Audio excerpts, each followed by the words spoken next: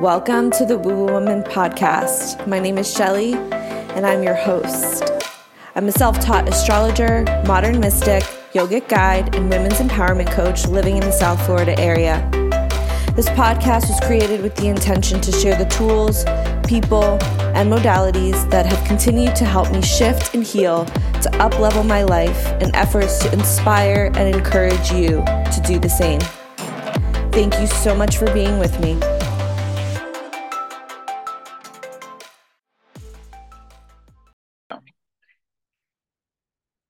Hello, welcome to the Woo Woo Woman podcast. If this is your first time being here, thank you so much for tuning in. And if you're an original OG, so grateful you're back and able to be a part of this conversation that we're going to be having with Dr. Jake Hyde. He's somebody that has come into my awareness through a yoga student, Kara, who ended up becoming his wife. And we have been kind of circling back, and I've become very much interested and intrigued by the way in which he speaks about stress, the mind, body, and spiritual connections that we have, the things that we may not even be conscious that we carry that are affecting our current state and perhaps even our future state, more than likely. And so grateful to have you here, Dr. Jake Hyde. I'm so thankful that you're able to extend your knowledge to my listeners, because I really feel that there's going to be so much value in this conversation, even though we really don't quite know the specifics as to where we're going, but that mystery makes it very magical at the same time. So thank you so much. Jake was also a part of the reflections retreat that we did in November that we're going to continue doing throughout the year. So if you're interested in popping in on that in the physical forum, stay tuned. But his conversation, as much as he does do work on like hands-on work on people, the conversation that he had and shared with us really already started to get the work and the inner work process happening with everybody who was present in that conversation. And I'm really thrilled to have him on today to really share his expertise, how he got to where he's at, and essentially really provide you with valuable information so you can maybe take on a different perspective on where you currently are and what you currently carry and how you can shift that and how you can begin to alchemize that into a more mindful, conscious way of being and living. So thank you so much again, Jake, for being here and taking the time out to share your knowledge and your expertise with my listeners. Shelly, it really is a privilege and it's a joy to be welcomed onto a show like this. I'm just so grateful for an opportunity to have meaningful conversations, which is exactly what I know this is going to be. And it's cool that people get to participate in their own way too. I just think I would do this conversation with you just if you called me and said, Jake, let's chat about life. I'd be like, yes. That's what this is. This is let's do this. We're having lunch and having a conversation. I love it. I'm excited to do this. So yeah, a little bit about how I got into this. It wasn't by intention. It was just kind of by listening and I guess a certain level of like obedience to what I'm being taught. So I didn't design this type of practice. I didn't even think I'd be a doctor. I just was paying attention and was guided. So here I am, doctor, didn't mean to do it. And I'm like the fringiest of fringe doctors too, which is not the easy path. It's not how I would have designed things as a kid, but here we are. And so what happened was like I said, I wasn't designing a life of like being a doctor. I didn't know what I really wanted to do. I was always interested in health, but I was always very practically minded as a youth. So I studied business and philosophy in undergrad and thought that would cover kind of the bookends of education. And then just went into the corporate world doing like marketing, sales, and things like that for a few years, which was great. And I, at a young age, got to a certain level of success where I was like, cool, I did it. And then I just realized it wasn't it. getting the job that I wanted or money that I wanted at the time wasn't it. And, I did that very honest but typical question of like, well, what if money wasn't a thing? Like, what would I choose to do? And I thought I'd be a chef initially because I'm interested in food, Listen. but I got inspired by a chiropractor of all things. And I was exploring health. Should I do something in the health world? Because that's a battlefront that I was interested in. At that time, think like 2008, it was like, healthcare was the number one political conversation with Obamacare and all that stuff. But no one was talking about health in the conversation that I had noticed. It was very much economics and why was healthcare so expensive? What's going on there? I started looking into it, and it's like all these, like the burden to the taxpayer for healthcare and to the individual person as well is like predominantly lifestyle based issues. And I got very interested in that. I'm like, well, why are we so sick by things that we don't have to be sick by? And the answer to that's incredibly complex. But that was a question that I was willing to change my life to try to answer and then try to make a small difference in. It's like, well, if most of the suffering is coming from choice, lifestyle based issues, then it's like, well, maybe we don't have a heart disease problem or stroke or cancer problem. Maybe we have an education issue.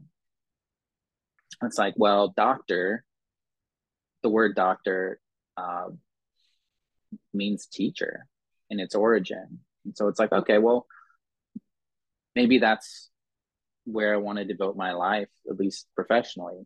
And so I interviewed a bunch of doctors, went to lunch with them, was talking with ones that I knew were connected to my family, and anyone I can get in front of. And nothing was really inspiring me until I met this chiropractor. And I had known him through my mom had gone to him or whatever, but I got lunch with him. And he eventually invited me to shadow him. And I was shocked because I thought I knew what chiropractic was. A lot of people think they do. And if you think it's like spinal care and adjustments, you're not wrong. That's a massive part of what chiropractors do, but it's not everything that they do. It's very diversified in its field and its disciplines and it's what people specialize in. And so he was specializing more in mind body work and how your experiences encode onto your nervous system, your subconscious mind, and then drive function in the body. And it ultimately drives dysfunction in the body. So if you can clear some of the core programming of what's running and say like you can use a computer analogy, so in the operational system, right? Or you could say like the downloaded software. If there's dysfunction, yeah, maybe it's hardware because sticking with this computer analogy, you could break your computer, you can pour coffee on the keyboard, right? There's going to be physical damage. That certainly happens. But sometimes it's just a software issue.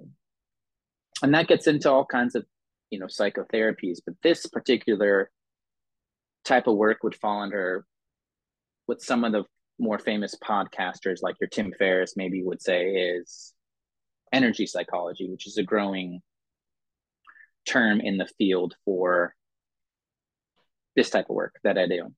And so I got to observe this doctor doing it, blew my mind.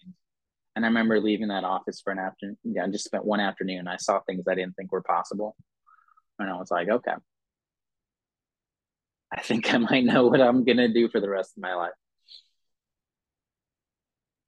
Now, like just a quick question, because I go to a chiropractor and he does kinesiology in conjunction with his chiropractic work. This chiropractor that you went to, I'm assuming, and I, again, assuming because I don't really know, but as like a nurse, I went to nursing school, but then you can specialize. Is like chiropractic work typically like, hey, you go to chiropractic school and then you specialize, or are like the mind body software subconscious, is that already integrated in chiropractic work as like a profession in general, or is it something that you really have to seek out yourself?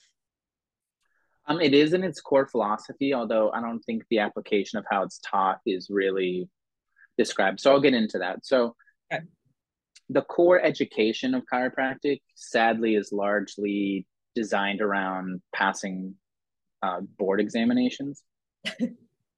And board examinations are not written predominantly by chiropractors. Even it's very medical, And ever Right. since chiropractors were able to start taking third-party payments like insurance, it became very medically regulated. And then boards are designed around diagnostics and uh, the education itself in its core has become more medically minded. And by the way, I'm not knocking medicine.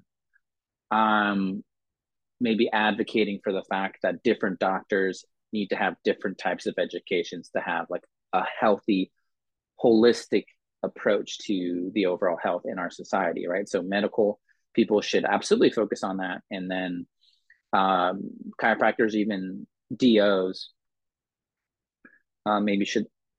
And the criticism there is that they've become more medical as well, right? And so it's like I think it's a sad thing that we've lost the difference, right? The specialization.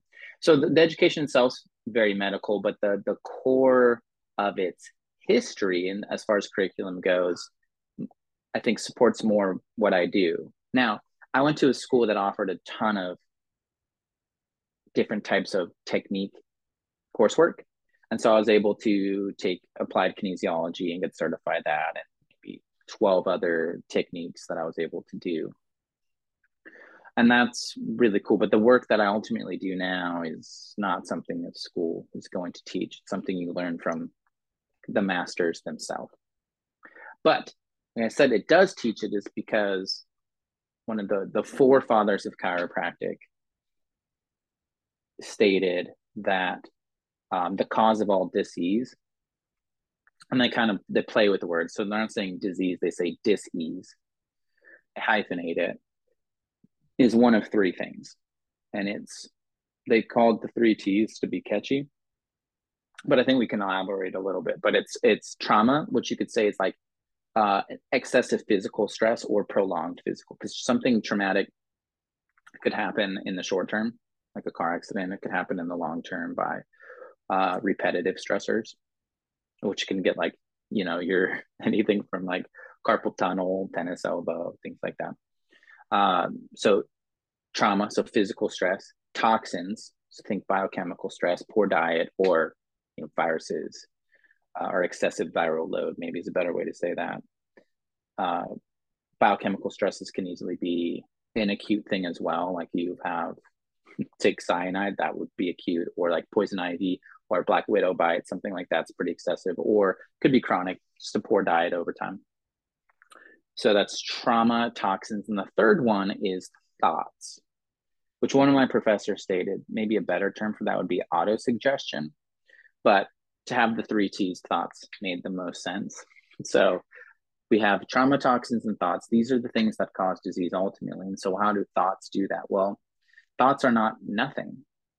We can think of them as nothing because we can't necessarily touch them. But if you have a powerful enough thought or an important enough thought, it creates an emotion, corresponding emotion. And every emotion you have creates a cascade of chemical changes in the body. And some are energizing, and some are more draining and exhausting. Some promote growth and healing, repair in the body, good digestion, and some thoughts you have shut those systems down. So thoughts are not nothing. Thoughts are indicators. They're instructing the very individual cells of your body on how to behave in that moment. And so one of my mentors says, yeah, the cause of a lot of health issues that he encountered is stinking thinking. And it's not our fault because you don't control all your thoughts. The best research that I've seen, this is more or less from like Joe Dispenza, is that 95% of your thoughts that you had today are the same as yesterday, meaning they're subconscious and they're really stimulated by your environment, which doesn't change very often day to day. And so maybe 5% of your thoughts every day are unique. And that doesn't necessarily mean they're even conscious, meaning you might be having thoughts and you're not aware of them. You're not paying attention to them. So yeah, you're not like stinking thinking. That's not just because you're choosing to have bad thoughts. Like a lot of that's programmed in. A lot of it's programmed in at a very young age. Do you feel that when we're discussing thoughts and like the subconscious mind, do you align with the statement that a belief system is just like a reoccurring thought? Yeah. Yeah. Okay. That's an interesting idea. So belief systems are like those core programs. So like if you downloaded an app on your phone, maybe that's like a belief system. And then the individual things that that app does might be more of the thoughts that coincide with it, right? So yeah, maybe a core belief system, because but your core belief systems drive what you expect out of the world, and they drive what you think of yourself or your identity. And then, okay, here's my identity, here's who I think I am. That's going to drive individual thoughts. So something happens and it's like, well, who am I? And it's like, this is who you think you are. Okay, now what does that person think about this? Right. So yeah, core belief systems are immensely important. A lot of the primary ones that I encounter in my practice are things like, there's something wrong with me, I'm all alone, I'm not good enough, I'm incomplete, there's no such thing as love, I'm not safe or not supported, I'm crazy. These are core false belief systems that are operating in the background. And it's like, you're not thinking necessarily those words, although that could be part of your internal dialogue. It's like, I'm crazy, right? So that's like your core operating system is like, you cannot trust your own self, right? And it's interesting because you could see that play out. We have little kids, right? And it's like, it's funny to say like, you're so crazy, because like my 2.5-year-old's wild, man. But like, you start to think, am I reinforcing this? Because he told me the other day, he's like, Dad, you're so crazy. Like, just because I was being silly, because that's what I'm And supposed then to you're do like, with my oh kids. shit, where'd you get that He's from? like, Dad, yeah, it's like, Dad, you're so crazy. Like, okay, well, this is a term of endearment for now for him, which is good, right? And it's okay. It's reinforcing this fact that you can be playful and silly. You don't have to have it all together, right? You can be a weirdo. But yeah, he said those words to me. I was like, oh, interesting. Very interesting. But yeah, because that's something that comes up with clients. And it's like, a lot of people don't trust themselves.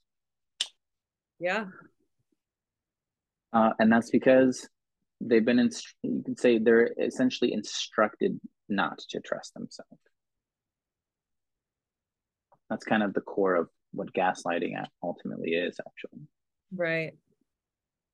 And like within your practice, and I'm sure that we're going to be getting into it, but like how these thought processes really affect the body, do specific parts of the body hold specific types of emotions. Like one of my favorite books that I've read is like The Body Keeps Score, and Louise Hay, like You Can Heal Your Life. And like the thought behind that, if you haven't, read or listened to those books, is essentially like your body harbors, memories, and how our core belief systems in conjunction with the thoughts, whether they are conscious or unconscious, mostly like unconscious, how they are kind of embedded in our physicalities.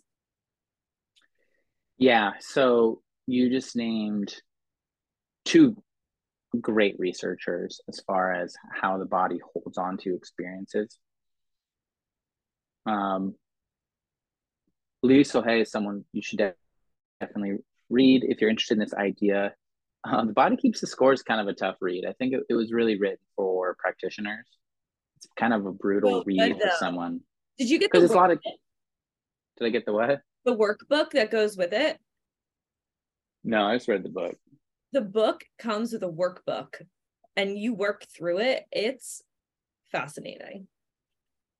I have no doubt about that whatsoever. But yeah, the book itself, a lot of case studies, and he's telling stories about people that have been through, hell on earth. And it's like, that's not for everybody to read or listen to if you do audiobooks. And so someone needs to do, maybe the workbook maybe supports this, but someone needs to do like a lay person, The Body Keeps the Score. So you have to like do it. You do it. Oh, that would involve work. But no, Louise Hayes kind of mapped out a lot of the things where like the body might hold on to something. So your sacrum, for example, might be like loss of power or old stubborn anger, things like that. So you can start to look at like various chronic ailments in your body and like, is there an emotional situation that might be attached to this? And I think that's worth exploring. Nonetheless, even if it's just like an invitation towards, you might look it up because I think all this is probably online, and it's like, well, why does my right shoulder hurt? And it's like, well, explore this, and it's maybe there's an emotional attachment here, and you might start being able to say like, okay, well, I don't know if this is actually causing my shoulder pain, but this thing is resonating with me as far as something I can emotionally perhaps work on. And there's value in that, right? There's value in that knowledge. So like right shoulder, I don't know what Louise Hay says, but energetically in like Eastern medicine, like right quadrant is trying to please others, trying to get approval. And it's like, well, if that's true for you, it wouldn't hurt to become more aware.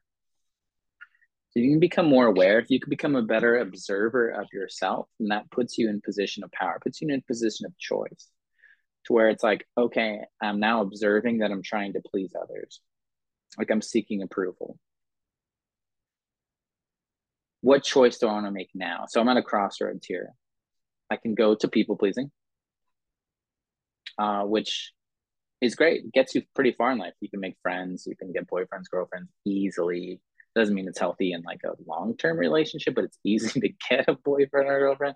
It's easy to please bosses and advance in an organization. People pleasing is pretty useful, but it's at your own detriment. It's at the cost of your own well-being. And so it's like if I can become more observant, it's like, okay, I'm seeking approval right now. Now it's like, well, what choice do I want to make in this situation? And that's very empowering because if you're not paying attention, you're going to go towards pleasing. And that might get you short term what you want. But trust me, a lot of my clients are like executives at big companies or whatever, maybe like touring artists, right? Like they got what they wanted. Now they're like signed to a major record deal and here they go. And it's like they get to like their 40s, 50s. Like I cannot sustain this. I feel like I'm about to go over a cliff. And that's what people pleasing will get you. It'll get you a lot in your youth and it's unsustainable. So, but that wouldn't hurt to say, like, can I observe myself in my desire to get approval? What's wrong with that?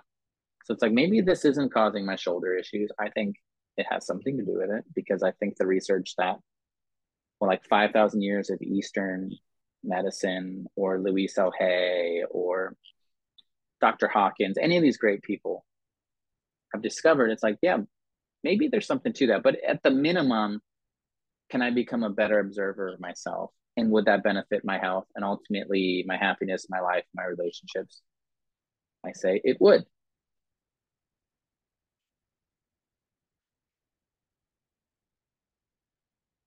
For sure.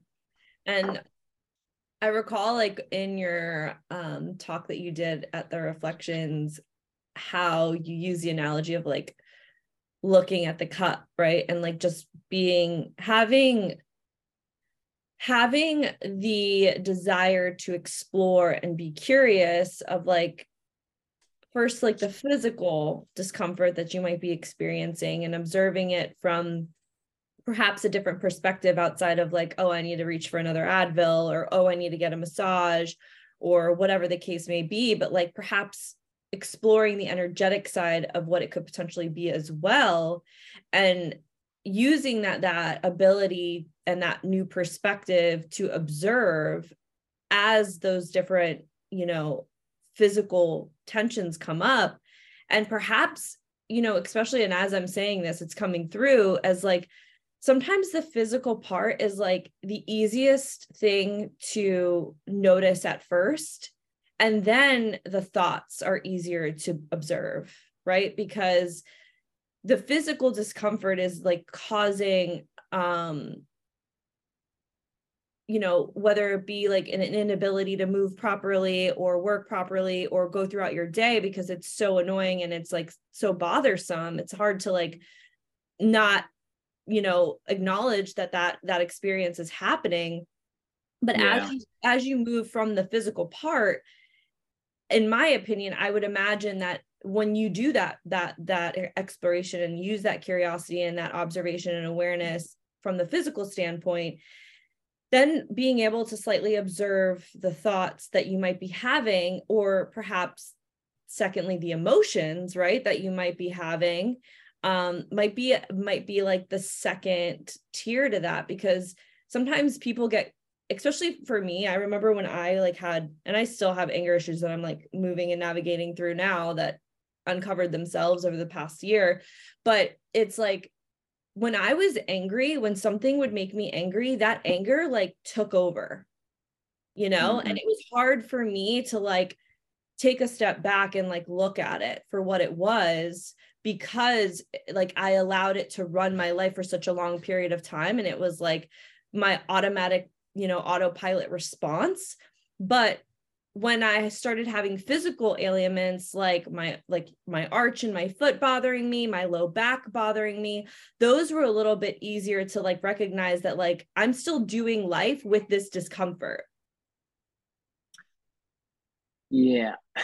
Yeah. So one of the beautiful things about physical symptoms is they're hard to ignore. Now we can like medicate and we can find ways to get through life without having to pay attention. But oftentimes a physical issue is going to be like, you have to pay attention to this, right? So if your low back goes out, that's hard to ignore. It's like, I can't put my socks on right now. Like, try to ignore that, right? And so it's telling you time to slow down and pay attention. There's something you have to address. Emotional symptoms can do the same. Anxiety is a great example of this. So I had a client earlier today, someone I worked with for a while, and he had this massive breakthrough a couple months ago. Just like all these downloads, all these realizations, kind of transformational about who he is. And he's coming to me today. I haven't talked to him in maybe a month, and he was like, so anxious. I'm like, great, tell me about it. Because I don't think anxiety is a bad thing at all. It obviously can be, but it doesn't have to be. And so, having worked with him for this long, I'm like, anxiety is good. What's going on, And the fact of the matter is, he hasn't changed his life at all.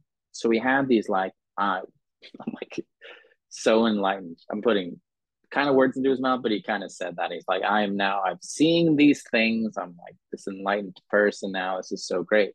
It hasn't changed his life at all. And it needed changing. It really did. And so he's living the same, this guy like mid-30s, bachelor, historically agoraphobic, like doesn't really leave his apartment that much type of a thing. And so I'm like, you haven't done anything different. Now your subconscious is screaming at you. Like, do not keep doing what you're doing. And anxiety can be a great tool of like, I'm not going to let you be comfortable until you take action. You need to take action. Like, we're ready. We've had some transformation, we've had some growth, time to move on that. And he wasn't moving on it. And so the anxiety has been creeping on him week by week. It's getting worse. It's like, yeah, because you're ready for change and you haven't taken action. So anxiety is like this alarm going off. So imagine like your smoke alarm going off in the middle of the night and you're in bed. It's like, you can't sleep. You're not comfortable. I mean, you shouldn't be. That's the design of the smoke alarm. It's like, you cannot keep functioning in your life the way you were. So you have to take action. And so that's what I think anxiety is. It's like, you have to do something about this. So anxiety is an invitation to pay attention. So pause for a second and say, what the heck is going on right now? And what action do I need to take? So yeah, if you're in a dark alley by yourself walking to your car, maybe you get off work late or whatever, and you're like walking to your car and it's a little sketchy and you're anxious, it's like, good, yeah, pay attention. That's your subconscious saying, be vigilant. But if you're anxious at home, which is the case for this client because he doesn't really leave his home, it's like, well, your environment's fine, obviously, but where'd your brain go? And that's interesting because we as humans can do something called virtual translocation, which is your body might be somewhere, but your brain can go anywhere in the universe and it can go past or some perceived future. It's like, well, where did you just go? And what's the underlying feeling there? That's what you need to pay attention to. And the reality is for him, he's just like, he's ready for change and he's not pulling the trigger on it. And his body is making him disturbed on purpose. You can't sit on this couch anymore. We're not going to let you. We're going to make this painful. And if you still ignore it, we'll make this excruciating for you to just sit on your couch and not leave the house. You got to go out there. So I wish I could tell you, because this was just this morning, I wish I could tell you what happened afterwards, but he's got to get out the house. We'll see what happens for him. But my suspicion is like he gets out there and it might be so disturbing to do it. But I suspect 15 minutes into it, he's going to feel peaceful. Yeah.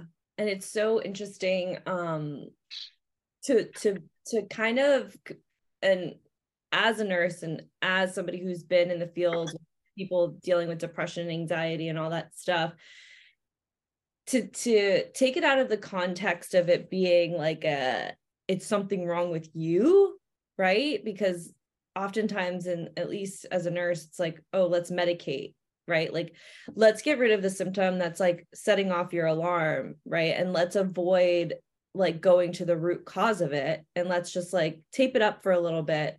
And more oftentimes than not, and I'm sure that you've seen this and experienced this, like people who are on antidepressants, like there's a risk for like suicide, right? Because you can completely go off the other end. So something that's supposed to be helpful, I think over time with the submission and with the control alt delete, like with the computer analogy that you gave earlier of the symptoms and the emotions and kind of avoiding them and not really allowing them to be indicators as they are intended to be, we almost oftentimes have a bit of this like disassociation with who we are and what we have. And we become and identify with a particular, I'm anxious. I'm an anxious person. Like I hear this all the time with some of my clients, like, yeah, I'm depressed or I'm an anxious person. I'm like, okay, but like that is not who you are as a human being. It's what's there that needs to be investigated and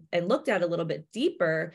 And this perspective that you're offering is definitely not something that's within like the medical system here in the United States. It's very much like, yeah, mental health, like, and everybody talks about mental health, but it's not like, how do we uncover like the deeper roots a part of this mental health or emotional disturbance, as opposed to being like catering to, oh, I'm so sorry that you're this, like, here's your medication. Like, this is no like way of like poo-pooing on anybody who has anxiety or depression, but more so on the fact that like there's an avoidance factor and a band-aid factor that just seems so much easier because we have to go on with our lives. So like, I'll just do this and like, I'll be able to function in life. But over time, it's not something that is really going to the source and to the root.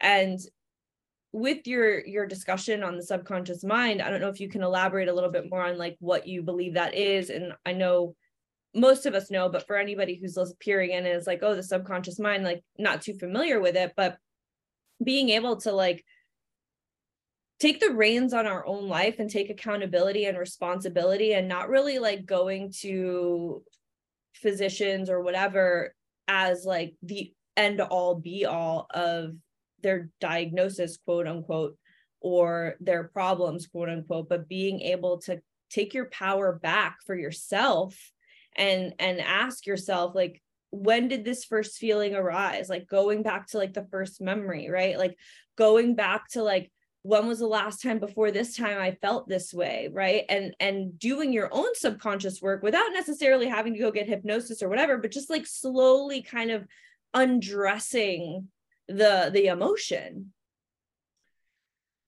So good. Yeah. So the healing process is really one of curiosity, right? It's becoming curious about yourself, where it's very tempting to be fearful of yourself and to be avoidant. So a lot of coping strategies at a young age do revolve around avoidance, trying not to feel a certain way. And so it's becoming easier and easier to do, where you used to have to like, you have to find something kind of illegal at a young age. Mhm. Now we find that just scrolling through a phone can get you massive dopamine hits that will give you that neurological avoidance of an experience. But yeah, having a curiosity, being like a chief investigator of like, oh, interesting, I'm feeling this way. And then leaning into it versus running away from it.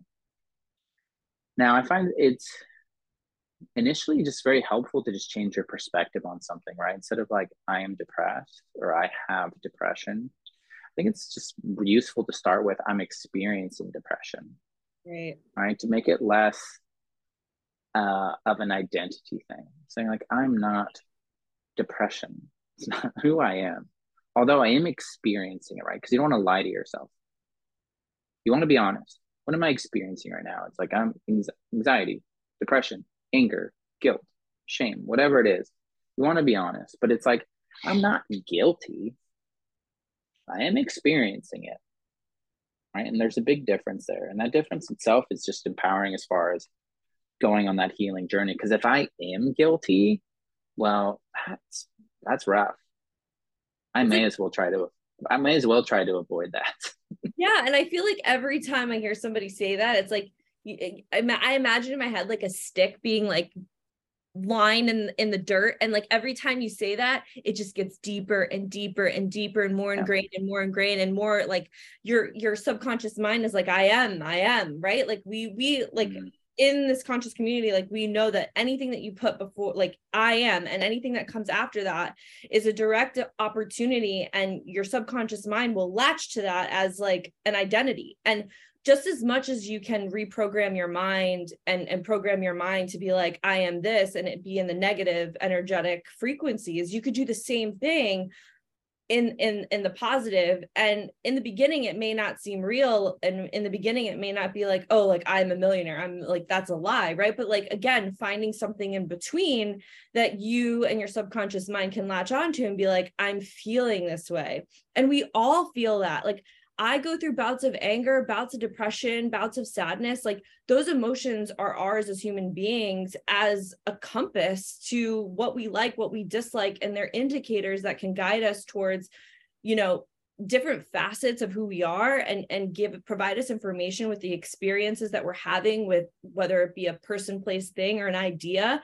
And being able to say like, these emotions are a normal happening in a human being, but maybe mine are happening more, and maybe I need to like inquire and, like you said, be curious about as to like, why is it reoccurring? Like what was I thinking about before I felt this bout of, anger or sadness or depression? Like, what happened? And backtrack and like peel it away a little bit. Because yeah, the identity thing, it literally in my mind, whenever I hear somebody say something, it's like, It's frustrating, right, as a practitioner, because you want the best for these people, but this is where they're at, and there's nothing wrong with where they're at right now. It's That's where they are. But emotions, like you said, compass is a great word, right? I think emotions in their purest form are behavior modifiers, right? They're teachers, they're instructors. So if I feel guilty, then it's like an invitation to reflect. Okay, did I make a choice that's not in my best interest, or like for the highest good of myself or my community? And if the answer is yes, then it's like, well, what's the lesson? How can I choose better moving forward? And then it's like, this is the lesson. Then it's thankful and grateful for the lesson moving forward, and guilt's unnecessary at this point. But if it's like, I'm feeling guilt, did I make the wrong choice? And it's like, no, I'm feeling guilt from just forever ago. And the way my girlfriend looked at me, and the way my mom, the tone that she used, on the phone, it was like, poking and prodding this guilt complex that I carry with me. It's like now I'm feeling guilt, and it's not a behavior modifier for my benefit, right? For my gain, for my education. It's becoming a tool for manipulation for people in my life. So they can give me a guilt complex and like, whatever you want me to do, I'm in. I don't like this feeling and I don't want to do this anymore. It's like, yeah, so my girlfriend can give me that look or something, and it's like, oh, or more personally and honestly, it could be my wife right now, and she gave me this look, and it's like, this Irish Catholic guilt that I carry with me from my culture is God, like, we will go there. yes, ma'am, I'll do what you want because I don't like this feeling. Right. And you shouldn't like the feeling of guilt, right? It should be disturbing. So it's like, ooh, I have to pay attention to this, right? And so in its purest form, it's you pay attention to it and it's present, right? Because the teaching moment's really in the present, although you can use the past still. But it's like, all right, that choice wasn't good for me. I'm going to try to do this moving forward. Guilt is over. Gratitude for the experience is what I'm carrying with me, right? That's the ideal form. But instead, especially at a young age, you carry all these guilt experiences with you. And that's now I'm operating as a guilty person, and someone pokes the guilt button, flips the guilt switch, and then it's like, all right, I'll do whatever you want me to do. I don't want this guilt feeling right now. So it's like, I'll do any type of people pleasing that's necessary right now. And that's what often happens. And you almost like abandon your authentic self in that process. Right. Because you don't care about self at this point. You care about treating guilt as a symptom. Right. And so it's like, all right, let me make amends, and you'll self-sacrifice where it's inappropriate for you. Because there's nothing wrong with loving sacrifice, right? Loving sacrifice only happens from a place of freedom. And if guilt's the motivator, that's not freedom. Those are shackles.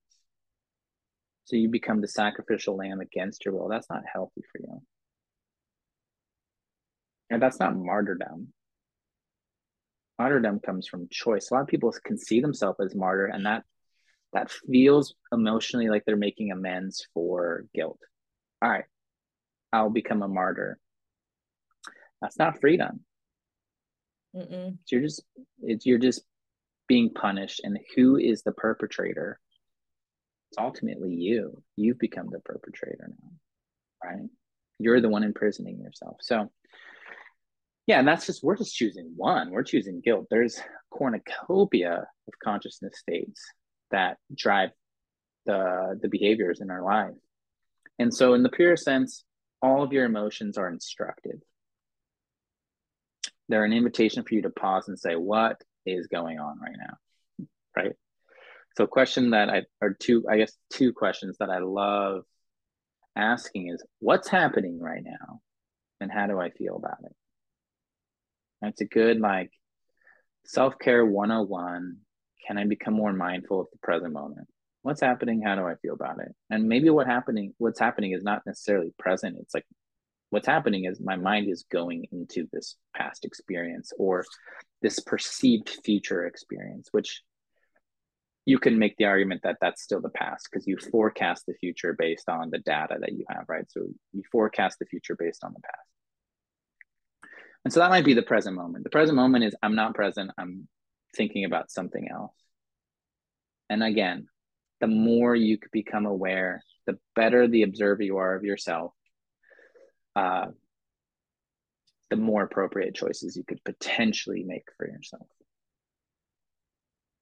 So I know that we went off on a bit of an informative tangent here, but let's put this on like a little basket with how you practice as a chiropractor and incorporating what we spoke about in your process. And just as a sidebar, I spoke to one of the ladies that you worked on at the event, and she was just like fascinated. She's like, he was looking at my feet. I read feet. He pulled out emotion, and this was an emotion that I had with my daughter, and he got it. And I was like, I wish I was able to like have the time and opportunity to like have that experience because you were there in the flesh at that time. But really the ability to kind of for our listeners and everyone who's interested in like working with you in your way, which I've never seen up until you. I've seen like it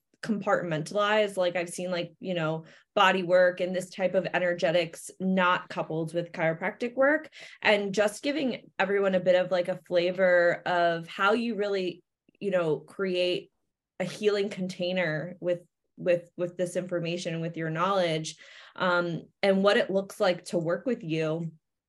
And he does do virtual sessions as well. So if you're interested, all the information to reach out to Dr. Hyde will be in the show notes. You could just finger your way down to the show notes and click on the links that are there for him. But I would love for you to be able to just kind of paint a picture for people as to like what this looks like, how it, maybe some examples of personal clients that you've had where you've really seen like that transformative, you know, shift happen. And also, you know, potentially what this may look like if they worked with you virtually in the flesh, because I know you do both. Yes, if you're in the South Florida area, I might be reachable.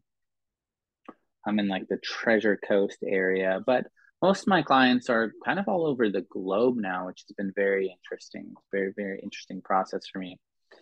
Most of what I work on, I would say the big things would be mood disorders, chronic pain, insomnia, or sleeping disorders, and digestive issues would be maybe the big ones. So yeah, chronic pain, mood, sleep, digestion. Yeah, those are big ones because those a lot of those ones are regulated by kind of your autonomic nervous system. So your stress response would be the major thing that interferes with that. So those are maybe the majority of the people that I help, although it's not limited to that. And then age group, like I do children up to the elderly.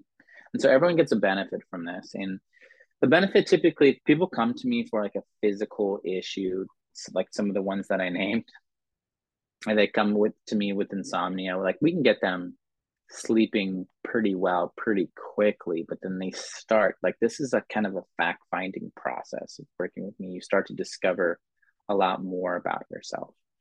So if you're looking necessarily just for symptom relief, you can get that, but that's not the journey that I'm really working towards. It's like we're looking for the expression of your highest potential, whatever that is. And a lot of people that end up working with me get that. It's like, I know that life can be so much more than this.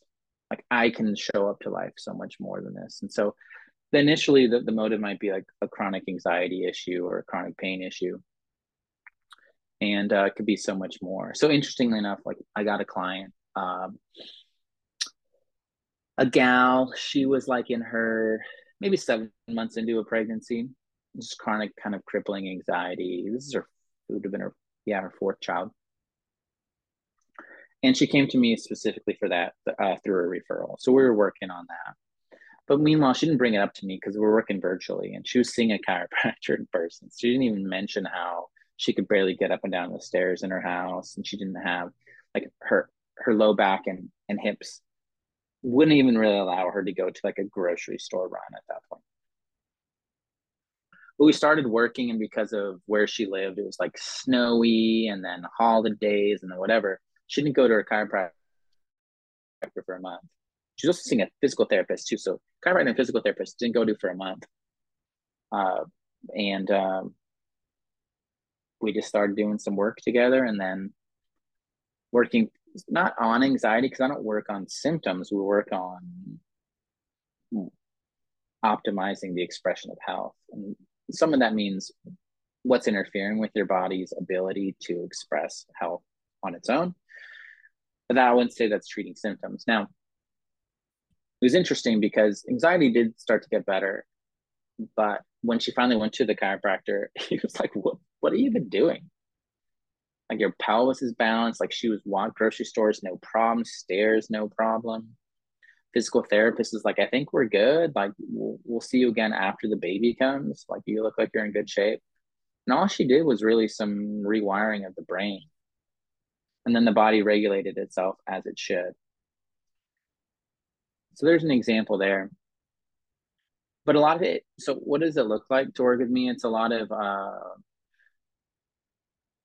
it's not like your talk therapy where you have to get through your stories. You don't have to get through your stories at all. So a lot of my training is understanding through conversation, though, what the body, like how the body's expressing and what's underlying. So what's going on subconsciously, and we can bring that to the surface. The actual treatment portion would to you seem almost like a guided meditation. So we're intentionally firing certain circuitry in the brain. Some of it's sensory, so sometimes you're moving the body or moving your eyes, changing your breathing or something like that, right? We're creating a new experience for your nervous system so it can learn new rules about who you are or how the world is.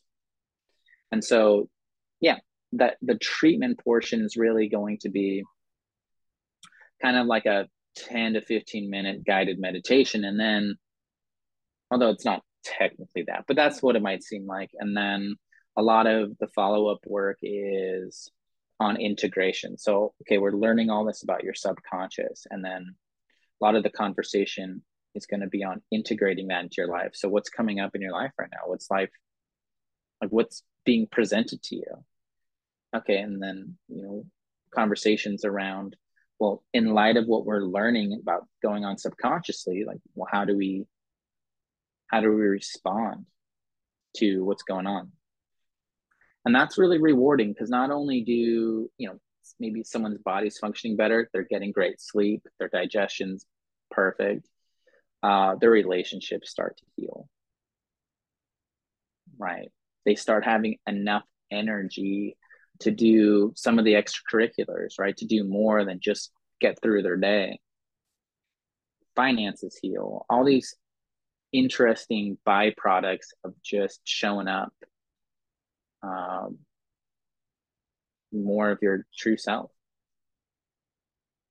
I love And that. so another thing that I should mention is I know a lot of like online people sell packages, and good for them. That's a good business move.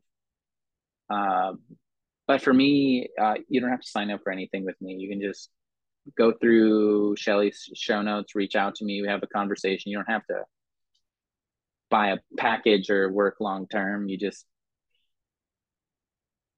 we'll get together, we'll talk. If it works, great. If it doesn't, we go separate ways. So there's no pressure. You respond to it or you don't. I find that everybody does. It's really helpful, but if not, that conversation with me will be informative and it can help put you in a direction that might not involve me, but will still be beneficial. So there's really no harm in reaching out if you want to do that. And if you do, it's meant to be. And I'm excited to meet you, whoever you are. Yeah. I mean, there's a selfish part of me that's like, can we do something small on this podcast in some way, shape, or form? But I'm sure it's probably a little bit more in depth than that. But Shelly, I would totally do that with you. We don't have time today because I got to go on to my next thing, but we can do that. We can get back and do like a part two. You know what we could do? And I'm like totally transparent with like all my life stuff. Like I don't give a shit about like what comes up and like who I share it with, because it's my life story and that's, a part of the whole process. But maybe I could sign up for a session and we'll just record it. And then absolutely. And then that can be something that we can offer as like an informative part, because there's a lot of things that you brought up with that, like short but sweet. But my back went out on my first son's first birthday, like out, like I couldn't walk. Like my ex-husband had to literally carry me into the bathroom to go to the bathroom and pee in the bathtub. Got over that. Then I'm on my second pregnancy. And I think I was maybe about like 7 or 8 months pregnant. Same thing happened. My back went out. And I was like, fuck, the last time that this happened was like when my first son turned a year old. And I was like trying to like put into perspective what was going on then, because that was the first time that it happened. And you know me, like I'm healthy, like I work out, like all this stuff. And I remember you saying a similar story at the event.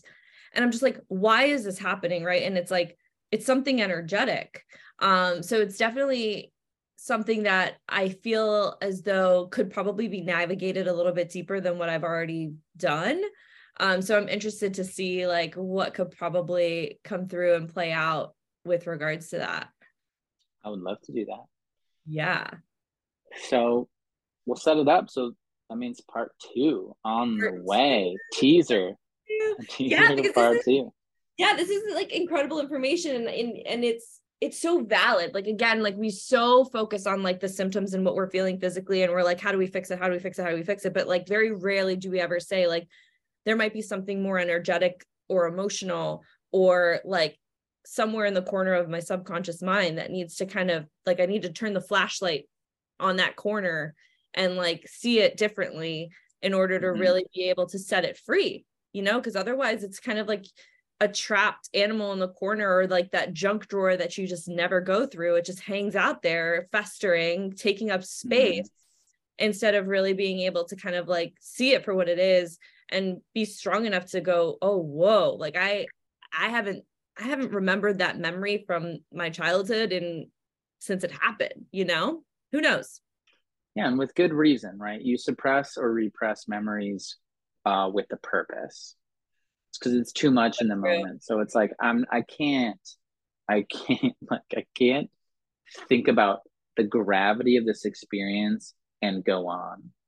So you suppress it, and you suppress it with the idea that you're going to resolve it down the road when you have the capacity or the maturity to go with the capacity of like, all right, we'll deal with this when we can. And that's really what health is. It's like, all right, you're an adult now. You have to sort through this stuff that you couldn't sort through when you were 7 because you didn't have the maturity, you didn't have the wisdom. Such a valid and point. So that's part of my job, is to kind of be that guide. Like, I don't do the work for you. I'm more of like a Sherpa you hire to go up Mount Everest. It's like, I'm not going to hike this for you, That's and you're not like my halfway job. up, you're like, fuck, take me down. Yeah, I'm going to put you on my shoulders. That's not what healing is. Healing is an active process. You have to participate in it. But my job is kind of be there, or like an after school tutor. Like, I'm not assigning the homework for you, but it's like, all right, what's the teacher saying? And teachers, I guess in this example, analogous to life, right? So what's the teacher assigning you? And it's like, okay, all right, let's go through this right now together. And that's really what it looks like. So it's really easy. It's very painless, and it is confrontational because it's a reconnection of self back to self. So you have to heal that relationship, but it can become very enjoyable because it's kind of like the gym, where it's like, if you don't work out, that first time doing a real workout is like, that was awful. That was brutal. Maybe that's an extreme example. It's not that crazy, but it's like, okay, that was a little bit rough. But people that go to the gym consistently, like when they're in the middle of a hard workout, they know, like, they get joy and pleasure from it, not because the workout itself is enjoyable. It's because the meaning behind it. Like, they're not connecting to the physical stress anymore. They're connecting to the meaning behind it. Like, what does this mean for me? And it's very enjoyable. And so there can be an immense pleasure from doing deeper healing work that I can say that I've experienced personally, but I've seen it through clients as well. So good. So good. I'm so excited to do that live situation and see what comes up for me. And again, thank you for taking the time out to share what you do and connect with Dr. Hyde. All of the links will be in the show notes. And really tap into a little bit more of what's coming up for you after listening to this conversation, and maybe do a little bit of that digging up and that curiosity with anything that you're currently experiencing or what's currently coming up in your awareness as you listen to this podcast, and share with us your thoughts and what came up for you and how this podcast served you.